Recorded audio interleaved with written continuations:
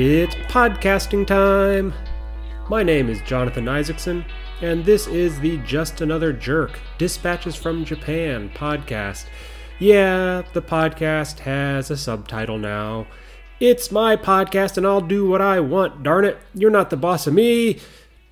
But if you enjoy this podcast, help me out by sharing it with a friend, rate, review on Apple Podcasts or wherever you're listening to it.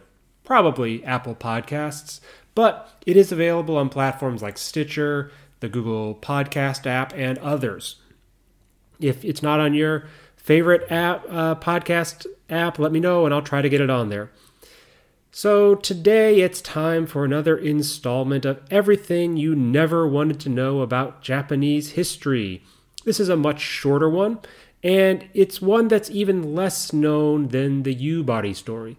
Yubari is a well-known place, certainly within Japan. It was one of the biggest coal mining towns once upon a time. Now it's got its famously expensive cantaloupes and the terrifying melon bear mascot. So today's story is also about a mine. Well, two mines really, but this time it's not coal. It's precious metals, gold and silver mines, and super obscure ones. Like the vast majority of people will never have heard of this place, kind of obscure. I'm talking about the Eniwa gold mine, and to a lesser extent, I'll talk about the Koryu gold mine. Now, Eniwa is an incredibly nondescript town just outside of Sapporo, up in Hokkaido. And it's one of the places I have lived in Japan. Eniwa gold mine is in the city of Eniwa proper, but it's way up in the mountains. In Japan, there is no area that's not part of a city. The most remote mountains fall under the jurisdiction of some city government. So it's rather different than the way things work in the US. And that means that places like the Eniwa gold mine, way out in the middle of nowhere, are technically part of a city. Okay, miniature Japanese civics lesson/digression over. So, Eniwa gold mine is way up in the mountains, a bit south of Sapporo, sort of along the Isari River. If you look at a map of the Sapporo area, find Sapporo and look south and find Lake Shikotsu, in Japanese called Shikotsuko. And there's a road that connects southern Sapporo and Lake Shikotsu, and it's called, it's a national highway, Route 453. Eniwa gold mine is a few kilometers off the highway, up a mountain road. Dirt road in the mountains.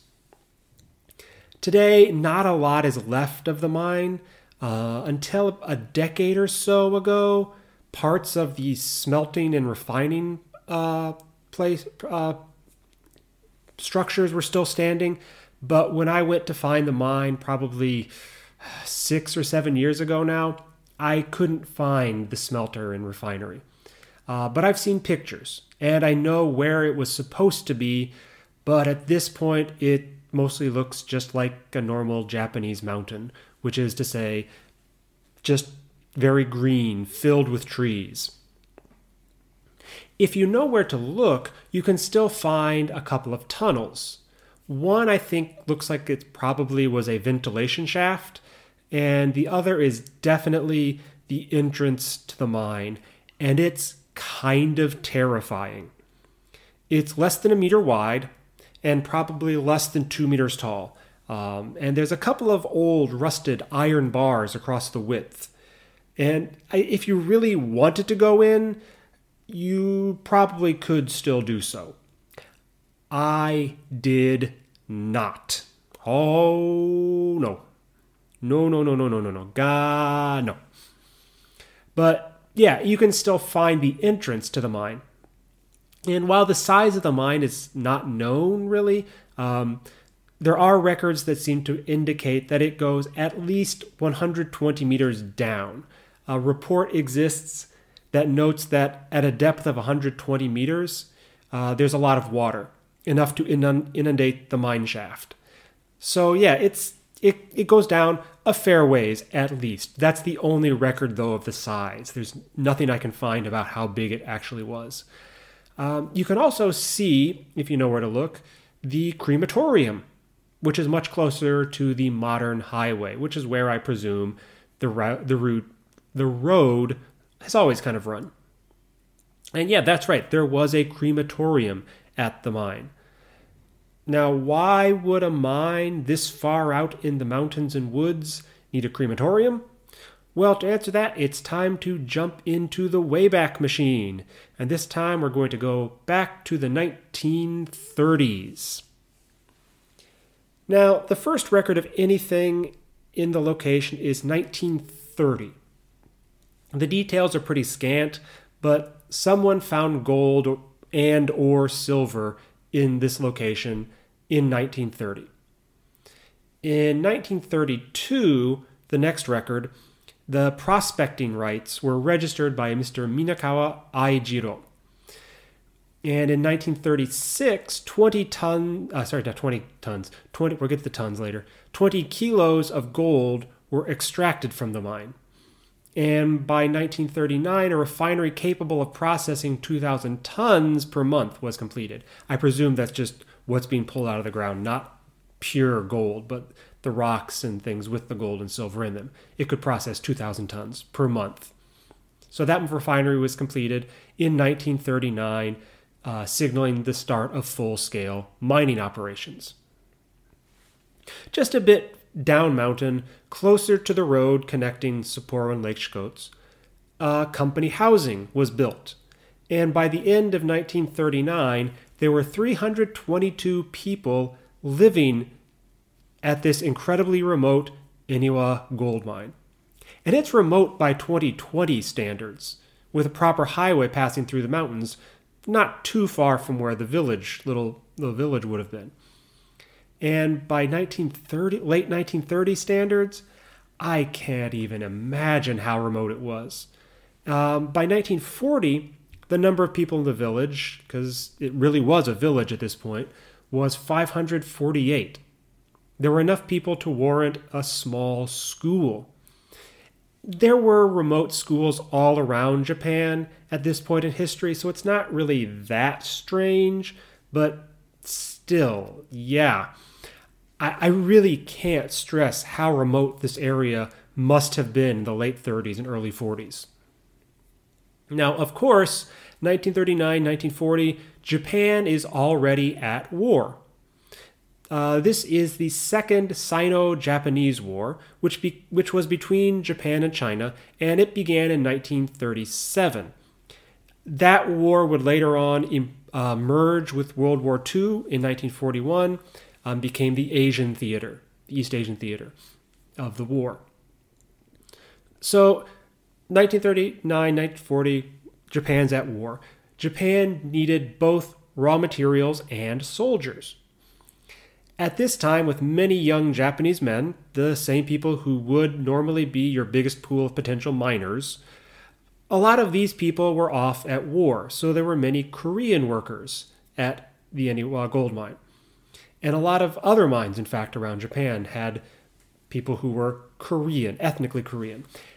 Probably the majority of these Korean workers were born in Japan, and this is a topic that's way, way, way outside of the scope of today's story. But there are still a lot of ethnically Korean people who are born in Japan, but are still considered very much to be Korean, not Japanese. To this day, that's the case. And there was a lot, I'm sure, more racism and other things involved with that in the 1930s, 1940s, so it would not have been an easy thing to be an ethnically Korean person, even if you'd only ever lived in Japan. So yeah, there were lots of Korean, that's in quotes, scare quotes. There were a lot of Korean workers at the Eniwa mine. On their own volition, well, that's questionable. Maybe some of them were, I'm going to guess not all of them. But regardless, due to the remote nature of the mine, the workers were bored. I mean, it's no surprise, and it's so far away from everything. There's nothing to do. And if you really didn't have a choice to be there, and if that is in fact the case for some of these workers, that would be pretty awful. But it didn't last very long. So as the Second Sino-Japanese War merged with World War II, the Allied powers, of course, embargoed Japan, and the Japanese government issued an order that basically forced all the gold and silver mines to close. And the resources from those mines was to be redirected to mining that would be more directly useful to the military. So things like copper for bullet casings, iron, coal, things to make gunpowder. So the mining shifted from precious metals. All the resources got shifted to more immediately useful things for the army. Certainly gold and silver, useful as something to trade, but they needed things like copper, iron, coal. So 1943, just 4 years after beginning full-scale operations, the Eniwa gold mine closed. And it just left a few odds and ends remaining in the woods of Eniwa. The crematorium was used. A total of 4 people died in the village during those 4 years of operation. So that's Eniwa gold mine. I also said I would talk about another gold mine, the Koryu gold mine. This mine is about 4 kilometers as the crow flies from the Eniwa gold mine near the Rarumanai River, which is a small tributary of the Isari River, which was kind of where the Eniwa gold mine was. Neither of the mines are on the rivers, they're just kind of close to the rivers. And like I say, the Koryu mine, it's 4 kilometers as the crow flies, but to actually travel between the two mines, you've got to come back down mountain, down the main highway, and then back up another, in Japanese, rindo, kind of a mountain road, a dirt road up in the mountains. So it's not a direct route. It's that 4 kilometers you can't do it in 4 kilometers. It's more like 10 kilometers to travel between the two mines.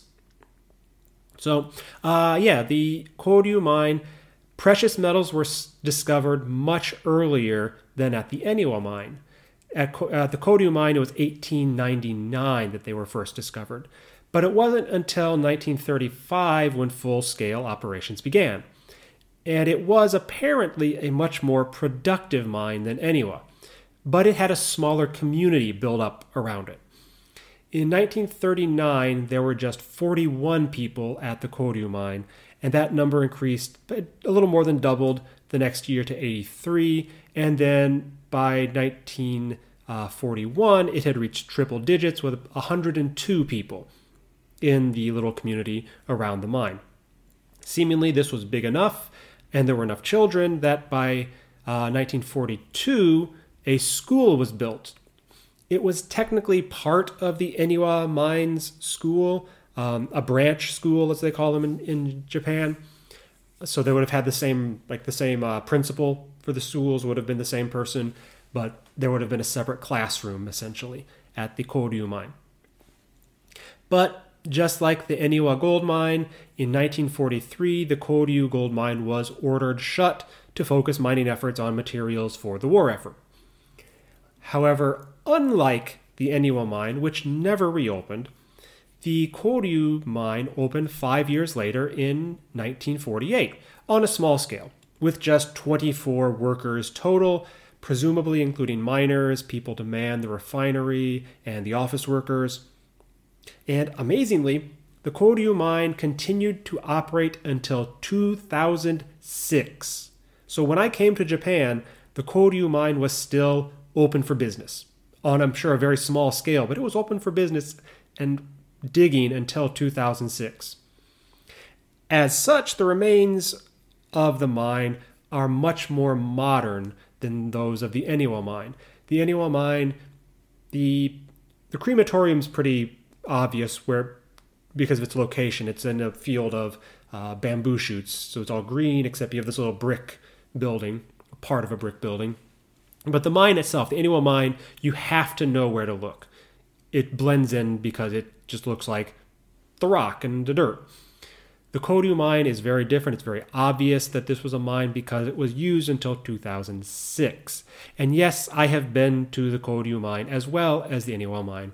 When I found the location, I knew more or less where it was. When I went to the mine, the Kodyu mine, 6 or 7 years ago, the office was still standing with computers, lockers, and the like still in their places. The schedule for the final day of operations was still written on the blackboard. Helmets were left on hooks. Had I been able to visit a few years earlier, so probably it would only been a couple years after the end of operations, I probably would have been able to see the mine cart and the entrance to the mine shaft still. I mean, I've seen it in pictures, so it was gated off, obviously, but yeah, the tracks leading into the mountain were visible. But by the time I saw it, the covering, the awning that kind of was over the tracks had collapsed. So you couldn't see the entrance to the mine anymore. But there was definitely small rails for the mine carts, still clearly visible. I also found a small railroad spike on the ground. And it was really interesting to see how much smaller it was than a normal railroad spike, probably less than half the size. Because obviously a minecart, even a motorized one, much, much smaller and much slower than a standard train. So yeah, it closed, like I say, in 2006. It was one of Japan's last operating gold mines. I think there's still one gold mine in operation in the entire country, but I think that's it. And that's the story of the Eniwa and Kodyu gold mines. Nothing nearly as exciting or memorable as the story of Yubari, but just one of those little bits of Japanese history that you never wanted to know, but now you do.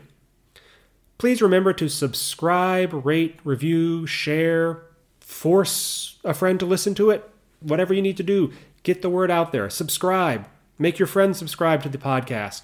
Help the podcast out. You can find the Twitter for this podcast at JustAnotherCast. You can email questions, comments, suggestions, tell me why I'm a jerk. Send those in an email to justanotherjerkpodcast@gmail.com. One more time, justanotherjerkpodcast, all one word, @gmail.com. So on that note, I'm out. Peace.